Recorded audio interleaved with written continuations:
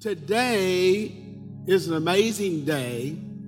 It's a prophetic time. And what's so cool, anytime there's a prophetic season in God, and we're in a season of a prophetic season in God, the natural times always weigh out equally or similarly. They resonate and let you know what's going on. So today is Pentecost Sunday. And a lot of people say, well, what is Pentecost Sunday? Well, Pentecost Sunday is a festival. Pentecost actually is a festival that is supposed to continue throughout time. And what I want to talk to you about today is a shadow of where we're at and what I believe is going on in our nation, but to get you excited about where you're going. Anybody want to be excited about where you're going? So when we look at, there's really been two major Pentecosts. There's been a Pentecost ever since they were initiated, but two major ones where there was actually, how would I say it, an event, a major event that took place within it spiritually. Now, the very first Pentecost was when? It was when after Passover, because it's the feast that comes after Passover. Actually, you have Passover, then you have the Feast of Weeks, and then you have the 50th, which is 49 days, 7 weeks, and then you have Passover, which is the 50th Pentecost, and it means 50th. It's a time of celebration of what went on before. So I'm going to take my time with this and just kind of keep it general, not get too deep with you. So the very first Passover happened when? During the time of Moses, right? Whenever the children of Israel had been in Egyptian bondage for about 400 years. And during that time of being in bondage for about 400 years, Moses, their deliverer, comes back to deliver them, and he's proclaiming to Pharaoh that to let God's people go, and he had to go through the plagues and all this different stuff. So what finally broke the deal for Pharaoh was one 24-hour plague, basically, when God told them how to prepare a Passover meal, take their sacrificial lamb, which is a representative of our lamb, Jesus Christ, and put the blood of atonement over their doorway, and said that night, whoever does not have the atoning blood over the doorway, their firstborn child would die. Now, we know Egypt didn't know about it because they didn't serve God. God wasn't speaking to them, and they certainly wasn't obeying God's prophets. The Bible says, obey his prophets and you'll prosper. Didn't mean weird, goofy people that think they're prophets. I'm not talking about prophet liars. I'm talking about true prophets and prophets. Anyway, don't get me going there. So as this event took place, you know the story, the Bible story about Moses, and then after the firstborn of the children of Egypt had passed away, Pharaoh's like, go on, get them out of here. Now, just like the devil, by the time they get out of there, he decides he changes his mind. He wants them back. But they made it through the Red Sea. And when they get on the other side and totally free, God began to speak to Moses. And he said, here's what I want you to do. Talk to the people, and we're going to have these feast of remembrance. He wanted them to remember the events that took place. So the first one is the Passover. And that's what we celebrate right on Friday before Easter on Sunday, because Jesus is what? Our first fruits. And he was actually crucified at the end of that, right? So not totally at the end of that. But anyway, he was the first fruit. So as Moses told him what to do, he said, here's what you're going to do. You're going to have your Sabbath day, which is Saturday, basically. And then you're going to, we use Sunday in the Christian church today, but it's really more Saturday. But anyway, 6th day of the week. So then what happened is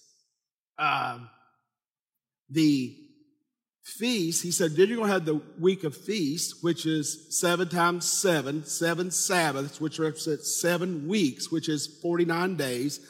And on the 50th day, you're going to have Shavuot, the festival of Shavuot, which is the festival of Pentecost, to celebrate, right, what took place over this time. So, as we see the very first Passover and the very first celebration of Pentecost came on the heels of what? A great deliverance. God marked something and moved in a mighty way, and it became a tangible event that took place. Now, the second one, I believe it is the second greatest, is what? The book of Acts. Whenever Jesus, remember, after he rose from the dead, what did he do? He went about preaching the gospel for 40 days and nights. And then in Acts chapter 1, what did he do? He told them in verse 8 to go wait on the promise, tarry and wait on the promise, being the Holy Spirit is coming. So at the end of the Feast of Weeks, that was about another 7 days or so. At the end of the Feast of Weeks, what we call Pentecost, that's why they said on the festival of Pentecost, which is not a week long, it's one day. Have I lost everybody yet? Okay. So we have the one day, that was the day of Acts chapter 2 experience when the Spirit of God came in, right, to the upper room with fire and tongues upon the believers. And that's the event where no longer was the church following Jesus and could experience the Holy Spirit outwardly or through him. But this is when the church, a lot of people say the New Testament church was born. That's when the Holy Spirit indwelled the believers. And not only did he indwell the believers, he baptized them with fire and gave them the heavenly language of their prayer language or prayed in tongues. Now, the significance of that is the first group that served God could speak a heavenly language. But remember the Tower of Babel when they decided and they became evil, even though they still had that gift and they could operate and know unseen things. They said, we're going to build this tower all the way to heaven. And they started building it. And God said, if I don't confuse them, they're going to do it. So he commanded the gift of their prayer language or the heavenly language to cease. But he gave it back in Acts chapter 2 with a promise. So not only are we the church, we that are born again, we have the Holy Spirit living in us. But we also have an opportunity, if you want to be, and most people in our church are, baptized in the Holy Spirit. The same way you get saved, you pray the prayer of faith to receive the baptism of the Holy Spirit, and you receive your prayer language, which is a heavenly language. The book of Jude said it's a language that when you pray builds you up, it edifies you. Romans 8 says it's a language what? That intercedes on the behalf of the saints, things we can't even understand with our own mind. We're praying things in a heavenly language to intervene, to intercede, to move on our behalf. Now, those are two huge, significant events, aren't they? When you think about Pentecost, from the time Moses initiated it, has happened throughout time, every year, all the way up to this season. And today, here we sit in a church, some masked, some unmasked, with our social distancing. I don't know how well they did at Walmart and Marshalls and Lowe's and everywhere else with their social distancing. I know when I'm in those places, everybody's just hanging out. But anyway, I guess the church has to, whatever.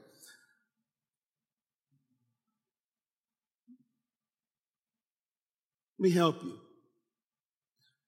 We now haven't come into this third major event. That since the first plague that killed the firstborn children of Egypt, who were holding God's children in slavery with a plague, this is the first Pentecost actually that takes place following what? A Passover, like the one in Egypt, the first one, a Passover that God's people were shut in. What? Because of a plague. Not just a plague in the United States, a plague around the world. And because of a plague around the world, what happened? We had to do what? Be locked in. See, sometimes God uses people's own ignorance to get them prophetically in line with what he wants to do. You see, when you're all tore up about the trouble and the trials and the persecution, and you get anxious, you get angry, and all that, I do just like you do. But the key you got to realize is you got to look at it and say, Lord, what does this mean eternally? what does this mean and have to do with eternity? And what does it mean and had to do with me now? Because you could have had me born, God, in any age, any dispensation, but you chose this dispensation. You could have had me born in any nation. Now, we have people online watching that are not all from our nation. But you could have me born in any nation, but I was born in the nation I'm in. I'm in a time where I'm free to worship God. I just got to do it with certain restrictions. Like, whatever. Just don't get me going. I'm trying to stay saved here. Trying. I'm working on it. I've been good. I've kept my mouth shut, so just don't criticize the preacher now.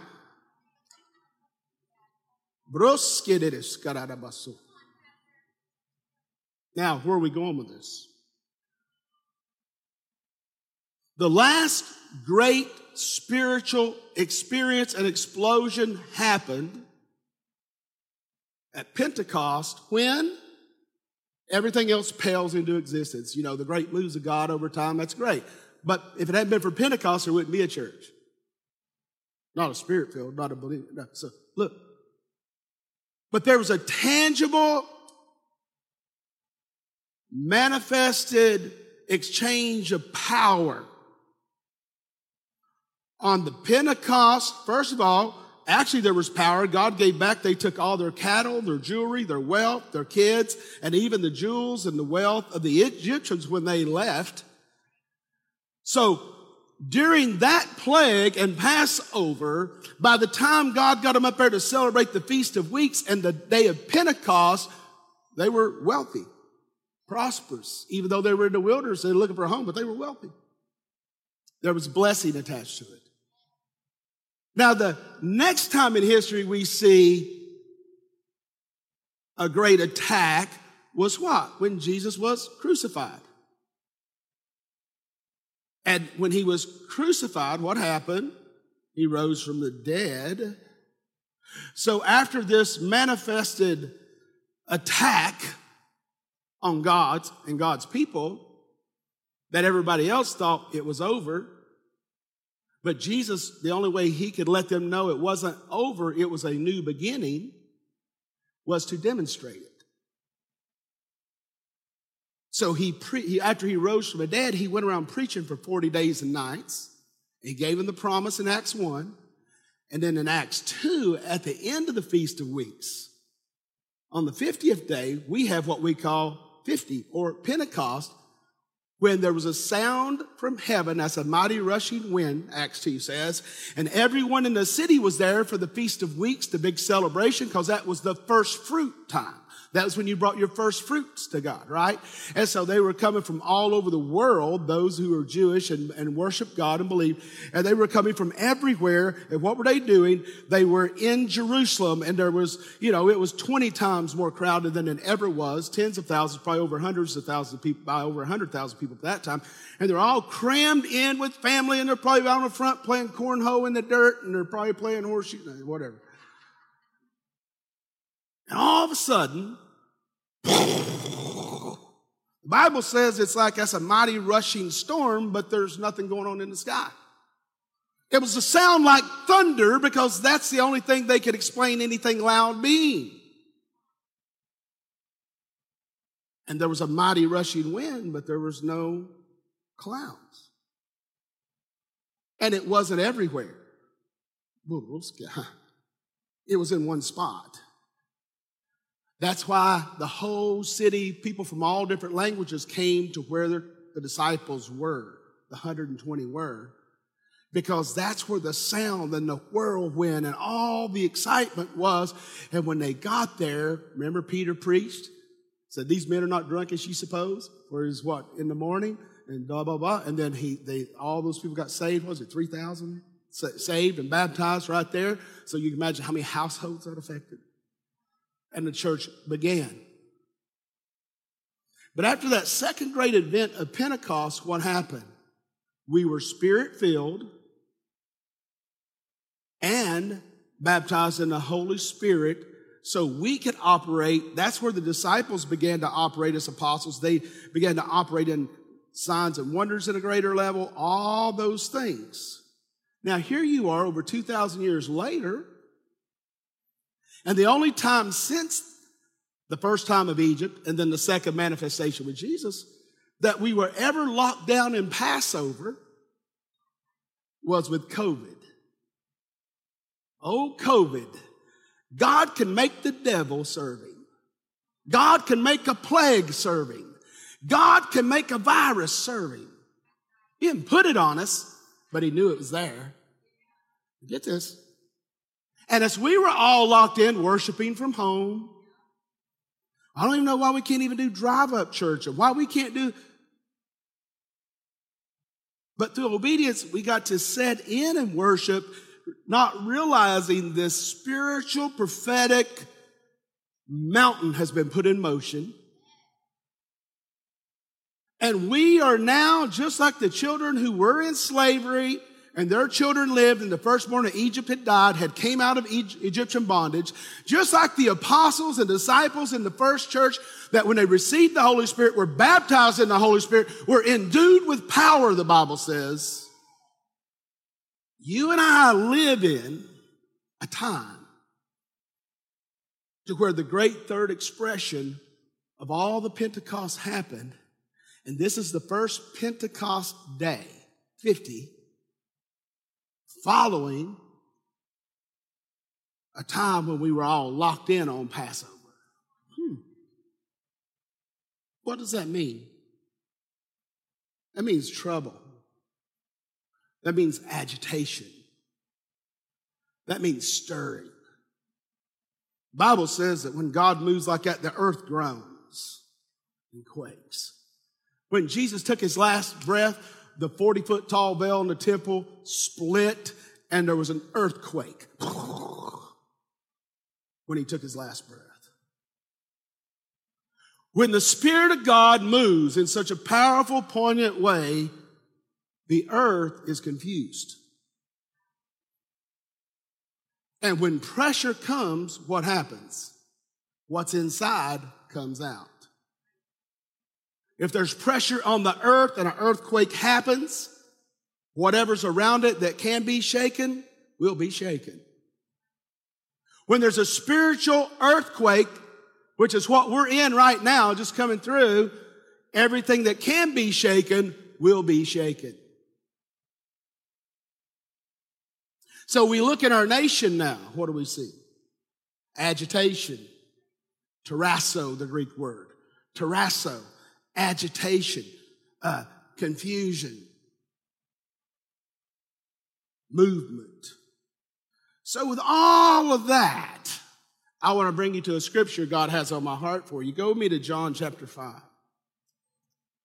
John chapter 5. Because I think this kind of catches us up a little bit with the times we're living in. See, God gave us the great commission because it's not our mission. We're together in mission with one another and with Him. It's a co-operation. It's a co-mission. Remember what I told you about politics before all this crazy stuff happened? I only ask you, even if you disagree politically, to do what? What was it? Love unconditionally and what? Love what? And do what? I wonder how much prayer of unity has been going on in the last week. Daddy's here now. Because now, I hate racism. I posted I hate racism, and it's a monster. And it needs to come down. It really does. And obviously there's people in authority in places that are racist. But the majority aren't, but there are some. And I get it. I get it. But what you can't do, guys, you are the last hope. Not the mayor, not the governor, not the president, not the Supreme Court. You are the last hope of this world. And if Satan can get you bickering and fighting and throwing your stuff at each other, then he wins. We got to pray for unity. Why? Because here's the great deal. Here's the great deal. We can go back and look at history, and there's good and ugly. kind of like looking at your life over the last 3 months. There's good and ugly. Me, probably the last week, there's good and ugly. None of us are perfect. You can look at what's shaking and quaking around you, and you're no different than the world. You forfeit your anointing and power to make an eternal difference. Or you can draw in all of these horrible things and good things and say, God, what are you saying and what would you have me do or say? I didn't say you can't say something. I'm just saying when you're not prepared, don't say something. What I'm saying is, what are we doing as the church? What are we doing spiritually? Because here's the key, guys. As horrible as all this is, look what's happening in this nation. And we are the epicenter of the move of God because we are the ones that have ushered God around the world to Africa. And the reason I have revival in Africa is because of the American church sending missionaries. Any nation going, we sent missionaries. That's why there's been a great move of God over the last 200 years. Much of the world has been Christianized. Much of it didn't. But here's what I want you to realize, guys. I'm not saying don't acknowledge evil and don't acknowledge problems and don't acknowledge tribulations. I'm saying don't put your faith in them. Well, my faith's not in them. Well, if that's all you're thinking about and talking about, it is. Now, don't get me wrong. I didn't say don't talk about things. I didn't say don't stand for something, because if you don't stand for something, you'll fall for anything. Just do it in unconditional love and do it in unity. If Jesus wouldn't type it, don't type it. If Jesus wouldn't amen it, don't go amen somebody that said something you wish you could say by like. But get before God. Pray and fast and let him give you a truth to post. Because you will win or lose influence based on what you say. So I didn't say don't do it. I'm just saying don't do it ignorantly or unprepared or out of anger. Why? I am telling you right now, church, we have a choice. We can be the answer. Well, what's the church done to this point? Well, what have you done? You're the church. Anybody here the church? We're the church. So when we say, what's the church done or not done? Well, if you're a Christian, be careful. I'm really not nervous. I hadn't intended to get this deep into this, but I love you too much to allow fear and anger rob you of what God is setting up for what's next. Because he set stuff up for our kids and our grandkids and our great-grandkids. But if we get stupid now, it all blows up. It's done. Boom, it's gone. So you need to really think when we're concerned about our families. What we as men and women of God are doing right now. Because when they go through it again, and they will, they're going to look back to what mom and dad or grandma and grandpa did. And I got to say, will we be proud or not? Quiet in the Holy Ghost Church. And I'm not just preaching here. I'm preaching to the world. I'm preaching, we've got over 3,000 people throughout the week view this. Probably more than that after this one. Amen. So look at me in John chapter 5 and let me explain spiritually how this works. Jesus comes up here in John chapter 5. And let me read it to you. It said, after there was a feast of the Jews, and Jesus went up to Jerusalem. Now there in Jerusalem, in the sheep gate, a pool, which is called in Hebrew Bethesda, having 5 porches. In these lay a great multitude of sick people, blind, lame, paralyzed, waiting for the moving of the water. For an angel went down at a certain time into the pool, stirred up the water, and then whoever stepped in first after the stirring of the water was made well of whatever disease he had. Now the King James says they were made whole. So wholeness, healing is not just physical. Healing is physical, it's provisional. It has to do with your finances and being healthy in that. It has to do with your mind. It has to do with your soul. Healing is spirit, soul, body. Jesus healed it all on the cross. After they, after whatever disease they had. Now, a certain man was there who had an infirmity 38 years. And when Jesus saw him lying there and knew that he had already been in that condition for a long time, he said to him, do you want to be made well? Or let's say it like this. Do you want to be made whole? That means nothing missing, nothing broken, nothing left undone. So do I want to be heard or do I want to be made whole? Do I want to help others be made whole or do I want to be heard? That's what the church has to decide. We have to decide who we are in Christ and realize spiritually you're in the third greatest spiritual event that's taken place since the children of Israel were brought out of Egypt. You hear people talk about it. Paul, World War II and all that stuff. This has been more devastating than any of that. People don't understand it yet. They're still in COVID mode. They're just cool. But when their taxes go out the roof and everything else, you'll start to understand it. And your interest rates shoot through the roof. You'll understand. You'll keep going back to this day. So I want to get you ready and prepared so you can be the spiritual leaders you need to be, the financial leaders you need to be, the physically healthy leaders you need to be, so that you can lead during this time. Because I'm telling you right now, you're going to have surprise after surprise. You think this is a surprise? He ain't seen nothing yet. But I'm not in fear. I'm in faith. Because every time there's a great terrasso in the earth, God raises up a greater standard to overcome it.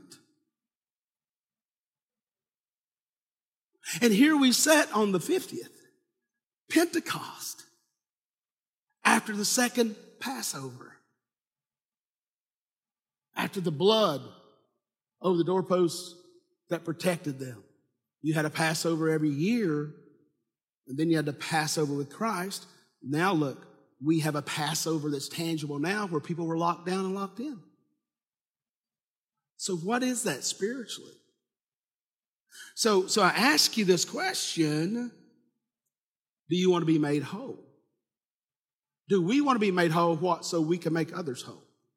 And then it goes on to say, the sick man answered him and said, Sir, I have no man to put me into the pool when the water is stirred up, but while I'm coming, another steps down before me.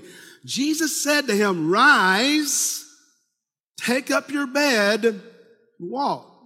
And immediately the man was made well, took up his bed. Now he'd been paralyzed for 38 years, people. Took up his bed and walked. And the day was the Sabbath. Now let's walk back through this slowly for a minute. So when Jesus came to this place called the Sheep Gate, Bethesda, Bethesda means house of mercy, house of grace. House of mercy, house of grace. It also means outpouring, place of outpouring. So when Jesus came up where they brought the sick, the hopeless, and the helpless, the lepers, the paralytics, the blind, the lame, the deaf, when he came up to that place, it was supposed to be a house of mercy. Now look at this, and a house of grace. It was, but it was limited. Because it said, when he came up to Bethesda, the house of mercy, house of grace, the place of outpouring, the five porches, in these lay a great multitude of sick people, blind, lame, paralyzed, waiting for the moving of the water. And when the water was moved, what happened? An angel of the Lord, look at this now, when the water moved, for an angel went down at a certain time. So you got to understand the times and seasons you're in. The angel went down at a certain time. The angel of the Lord moved down at a certain time into the pool and stirred. Now there's that word terrasso. Stirred. It means to agitate. It means to move. So it stirred or agitated, moved the water.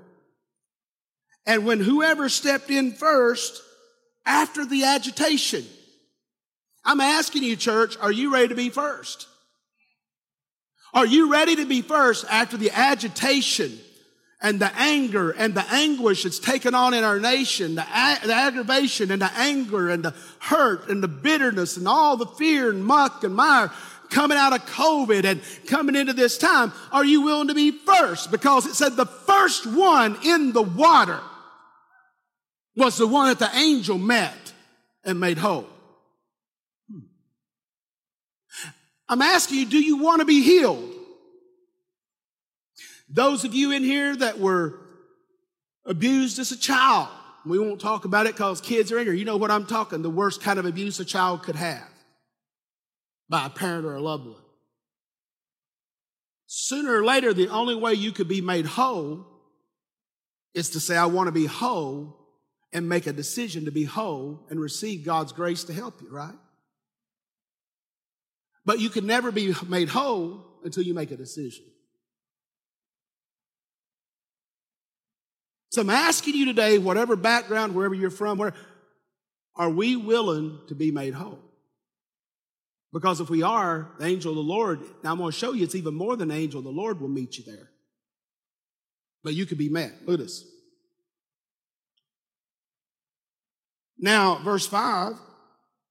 Now, a certain man was there who had an infirmity, this man, 38 years. So he was a paralytic for 38 years. His family had to carry him, lay him there all day long with the rest of the impotent, powerless, sick, lame people.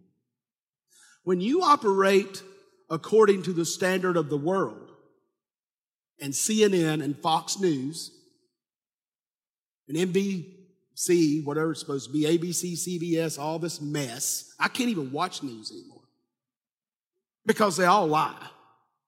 You can't get the truth. Everybody's got their spin. Every one of them. You need the discernment of God. That's what you need. You watch this junk, you read this junk, and then all of a sudden your spirit is angered and you're upset. I mean, I got mad. Hey, do you believe me? I believe in, what do you call it when you have to execute a murderer? What's it called? What? Capital punishment. That day, I could have given capital punishment with the video I saw. And I wouldn't have needed nobody else to do it. So let me, I'm not coming from a place where I'm saying, just sugarcoat everything and let's just all kumbaya. That's the problem. The church's been kumbaya. We need some warriors that's not going to pick a side, but pick the side of God and make a stand. And even though we disagree politically, we love with no conditions, and we pray for unity. And then God will empower us and give us favor in our communities and wherever we need to be to do what we need to do. But He will not do anything that we do not accept. That's why I said, if we want to be whole, we have to decide to be whole. Listen. Verse 6, when Jesus saw him laying there, when Jesus saw him laying there and knew he had already been in that condition for a long time. Now, let me ask this question. Jesus saw him laying there in the midst of his agitation, in the middle of his impotence, powerlessness, when he was his sickest, his vulnerableness, in his trouble. It means, terrasso means agitation, stirring, trouble, anguish, anger. This man's laying there. and all this, his own feces, and bedpans. Right? He didn't have a nurse. He didn't have an IV in his arm. Every day he laid out, whether it's cold or hot, until they could pick him up and bring him home. So if you think Jesus can't see you in your most hurt time, you need to read this passage again. If you think Jesus can't see you in your weakest, most impotent time, or your most angered time, or your most frustrated time, then you need to read this passage with an open heart and mind. And you need to get it in your spirit, man. Not get it in your spirit, man. You need to get your spirit, man, in your solical man. Because your spirit is supposed to be king, and your soul be the servant, and your body be the slave. But the problem is people let their spirit be the slave. You need to make sure who's on your throne. That your spirit man's on the throne, even when your mind don't understand it. So he saw this certain man there, right, with this infirmity. And when Jesus saw him, he knew what was going on, and he said to him, "Do you want to be made whole?" Isn't that stupid? You come up, you pick this paralytic of 38 years, and you say, would you like to walk and see and feed yourself and have a life? Yeah. Right? I wonder why he didn't do that to everyone there that day. That was their hospital. That wasn't the only paralytic there. That wasn't the only impotent person there. That wasn't the only person. Others that were blind and lame and deaf and lepers. But Jesus went to one man. One certain man. Because he saw that man had been in that shape for all those years. How did he see it? That man had to be releasing something. Even though he didn't understand. Reaching out to God. Even though he didn't understand. Praying. Even though he didn't understand. I want to ask you right now, if you feel like you don't understand, reach out to God.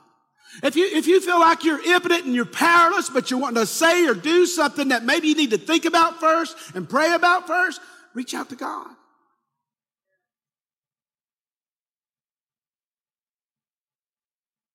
This man drew God into his terrazzo. You see, there's trouble in the world.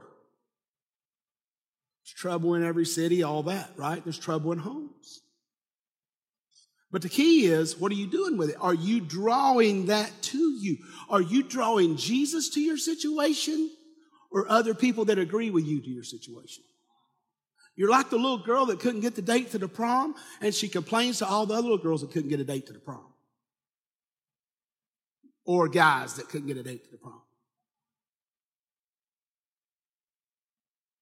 We got to come to a place where we lead. We got to come to a place where we type something or say something, both sides go, man, that touched me. Thank you. Yeah. If it can't be that way, then we don't have Jesus in the middle of it.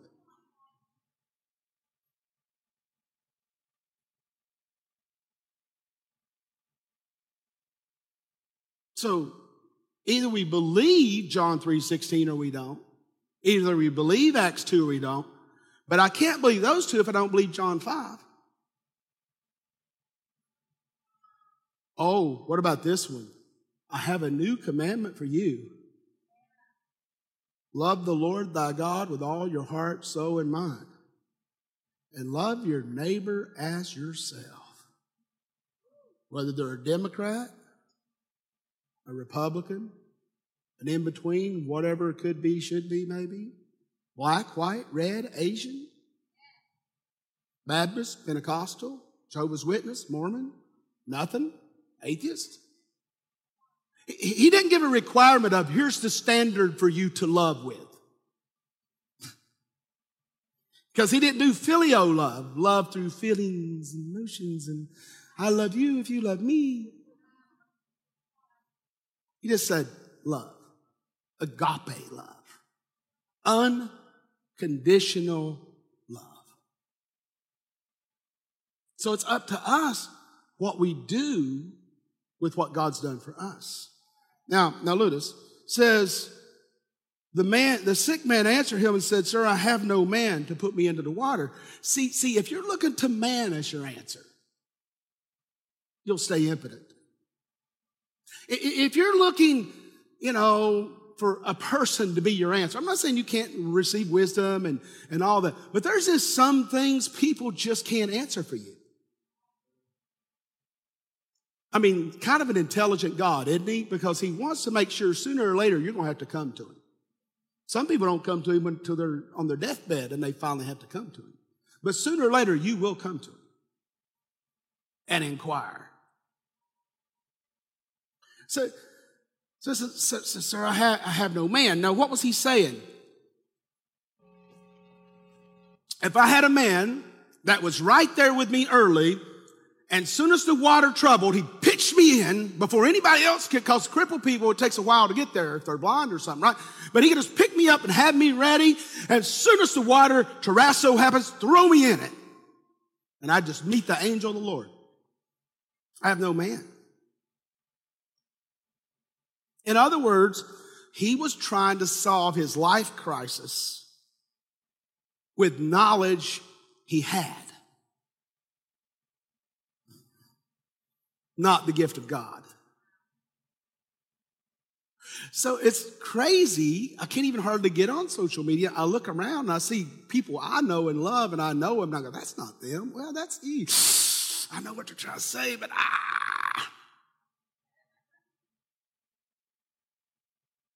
because we see other people do it, say that we jump in and try to solve it the way we've seen maybe it could be solved. But what if you're building your life and it represents a building and you got a ladder to keep building, but the problem is you're painting a building, that's your life, and you get up to the top and you realize at the end of your life you painted the wrong building. What if you fight a cause your whole life and it's a cause that you weren't called to fight? Didn't mean it wasn't a good cause, a great cause. And I'm not saying don't fight racism. I hate racism. Sure, fight racism. I'm just saying do it intelligently. Oh, no, forgive me, Lord. The Lord just corrected me. He said it had nothing to do with your intelligence. He said do it through the anointing.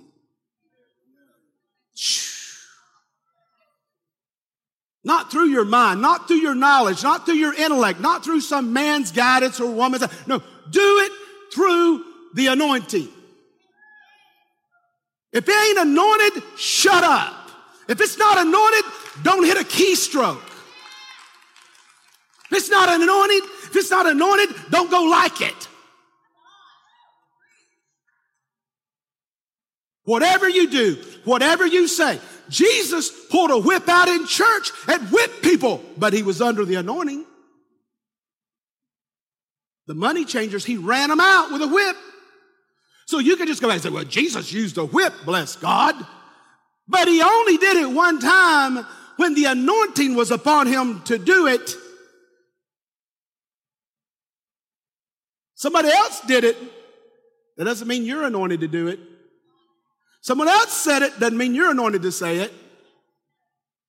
Woo. That's the dividing line. Because if you love unconditionally and pray for unity, you'll walk in the anointing. Don't walk in fear. You walk in fear and you're done. And 90% of the fear you're fearing, you'll never experience anyway. Live in the anointing. I have people all the time. Why don't you do this? Why don't you say that? Not even about this issue, just church in general. And if pastor would do that and this and that. And a lot of times they'll want me to start a ministry or something. They're anointed to do it, but they don't have the faith to do it. But they're angry about something that needs to be done and it should be done. And they complain about the church and they go complain at the next church and they complain at the next church. And for some reason, nobody do it. Maybe because you're the one that's anointed to do it. Well, I'd do it if they'd finance it. Sure. You can draw a check if they finance it for you, right? Then that doesn't take any faith. Nobody financed Bethel.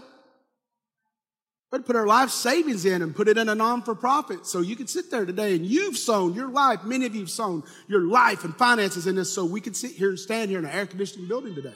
So we can be broadcasting over the internet and over social media. You paid a price. We paid a price. Let's don't stop operating under the anointing. Let's don't let any man, any woman, no one separate us. But let's stand for the anointing. In all of your guru intelligence, and you try to explain. I mean, come on. Do you have your MDiv in sociology, psychology? Have you been a practicing psychologist for 30 years? Then really, you don't need to be giving psychological advice. At least online.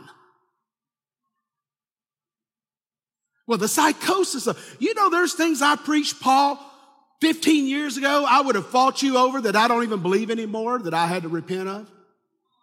I'm not saying some heresy, just little inkling things within the doctrine and the way I flow and do. There's things I preached 5 years ago I wouldn't preach again.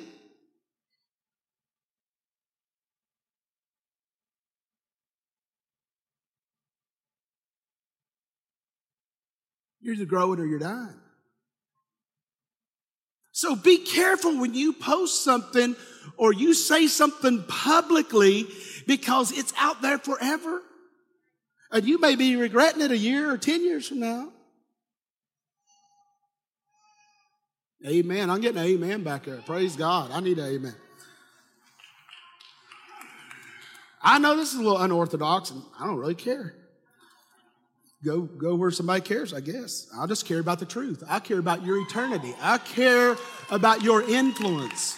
I care about your children and your children's children's children. I want a nation here for my grandchildren. I want a nation here that's united, not divided. I want a nation that finally does defeat racism. But getting everybody ticked off at one another isn't going to defeat anything except the kingdom.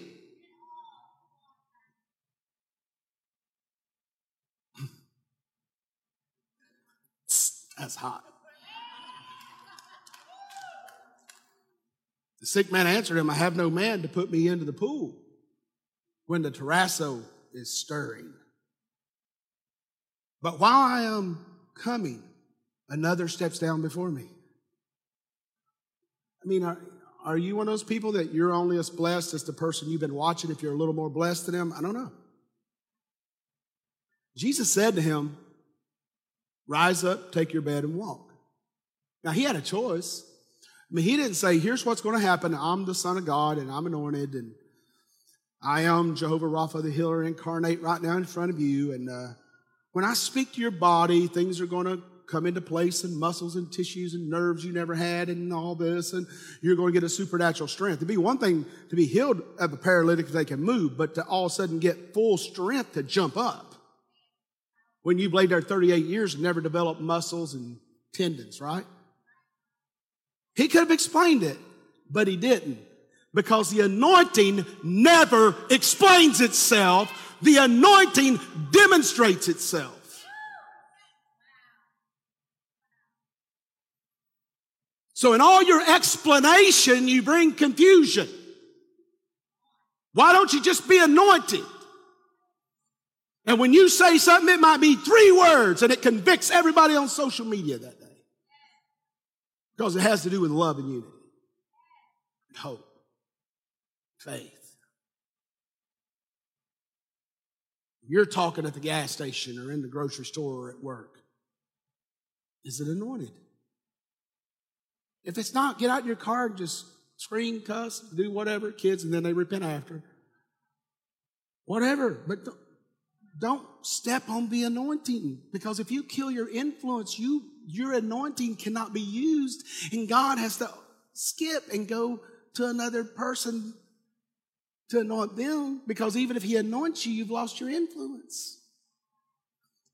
We look at great preachers of the gospel that still can heal the sick and raise the dead, but they, through whatever sin, whatever failure, whatever it was, they lost their influence. They might be the greatest singer, songwriter, preacher, anointed person, and a millionaire. But if they have no influence, it's worth nothing. I'm speaking to you from the Spirit right now. Travis said, can you send your notes to me this morning? I said, we'll see when I get there. This is fresh. You have one life, sir.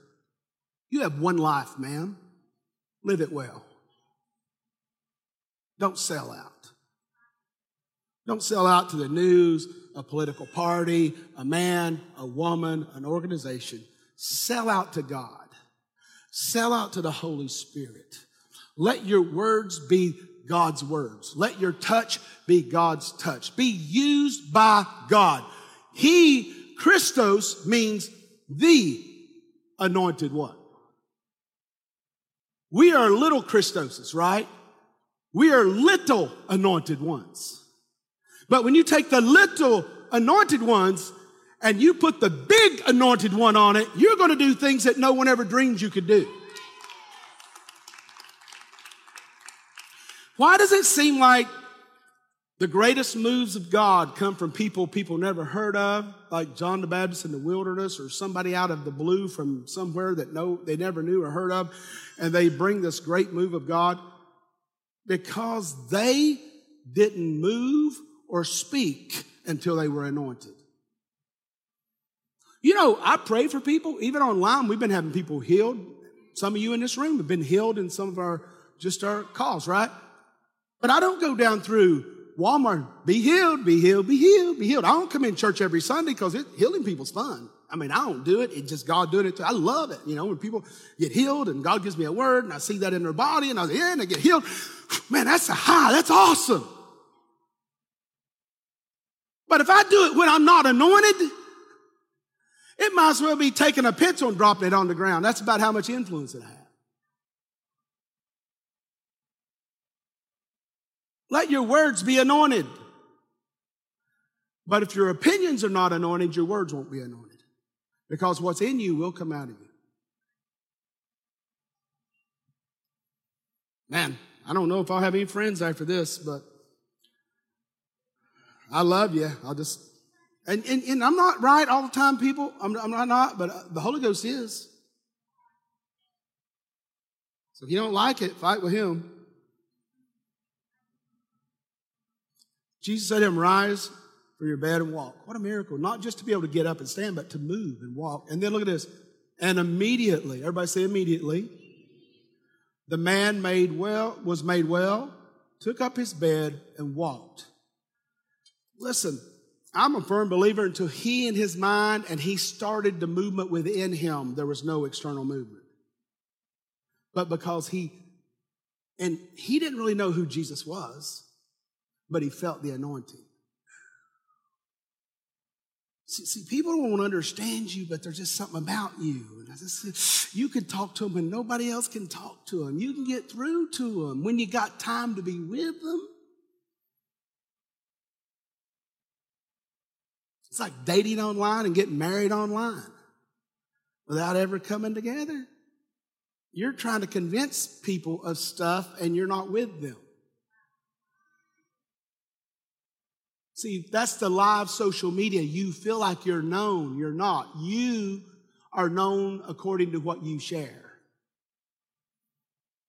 And how many of you know there's not a lot of truth shared? Those pics and they go, who is that? That doesn't look like him or her. And oh, okay, they did one of those pics. Okay, whatever. You know, if they meet you, they're going to find out what you look like. Okay, let me go on. I know the kids are here. Rise up. Everybody rise up. Rise up. Kids said, finally, preacher. Thank you guys, you kids, for being patient. Thank you for forgiving us old people when we're like kids. My boys just look at me sometimes and go, Pops, woo. Kind of out there, Pops. Listen. I said all that to set a tone. And it'd be great to have high praise right now and 100-voice choir behind me and amazing stuff going on. And 50,000 people here. But all they had in the upper room was a bunch of rock and 120 people with no heat or air conditioning, no kitchen, no bathroom. And God showed up. So wherever you're at in your home, in your car, at work, wherever you are today, and wherever you are in this sanctuary, we're all in it together. There's not a church here and a church there. We are the church. And if you want to step in to this amazing Pentecost anointing that is for the church, this is the very precipice. This is the very first moment. This is the very first day. You are in a spiritual signpost. You, as a believer, are a sign and a wonder. Now, every time these events happen, when it happened in Egypt, Passover, then Pentecost, when it happened with Passover with Christ, and then the upper room with Pentecost, the spiritual intensity, influence, power, and anointing went up every time. Can you imagine what the anointing you and I have to walk under after today? But if you don't see it, you can't have it. If you don't see it, you can't have it. But if you will look with spiritual eyes right now, there is an anointing to be tapped into. You know, whenever the disciples received it, began to speak in their prayer language, and people got saved, they thought, how could it get any better? We were hiding. They were going to kill us. Now they're out here listening to us preach, and we just baptized 3,000 men plus their families. I mean, life's good. But a chapter later, they get beaten and put in jail and threatened. But see, that didn't discourage them because they already had experienced the next level, the entrance of the next level, the anointing. And I'm probably blown away. I bet the apostles had an idea of what could happen. But I wonder if they could see us 2,000 years later, what Christianity has done. And I want to ask you, saints of God, can you see what could be done through those kids hanging on to you right now?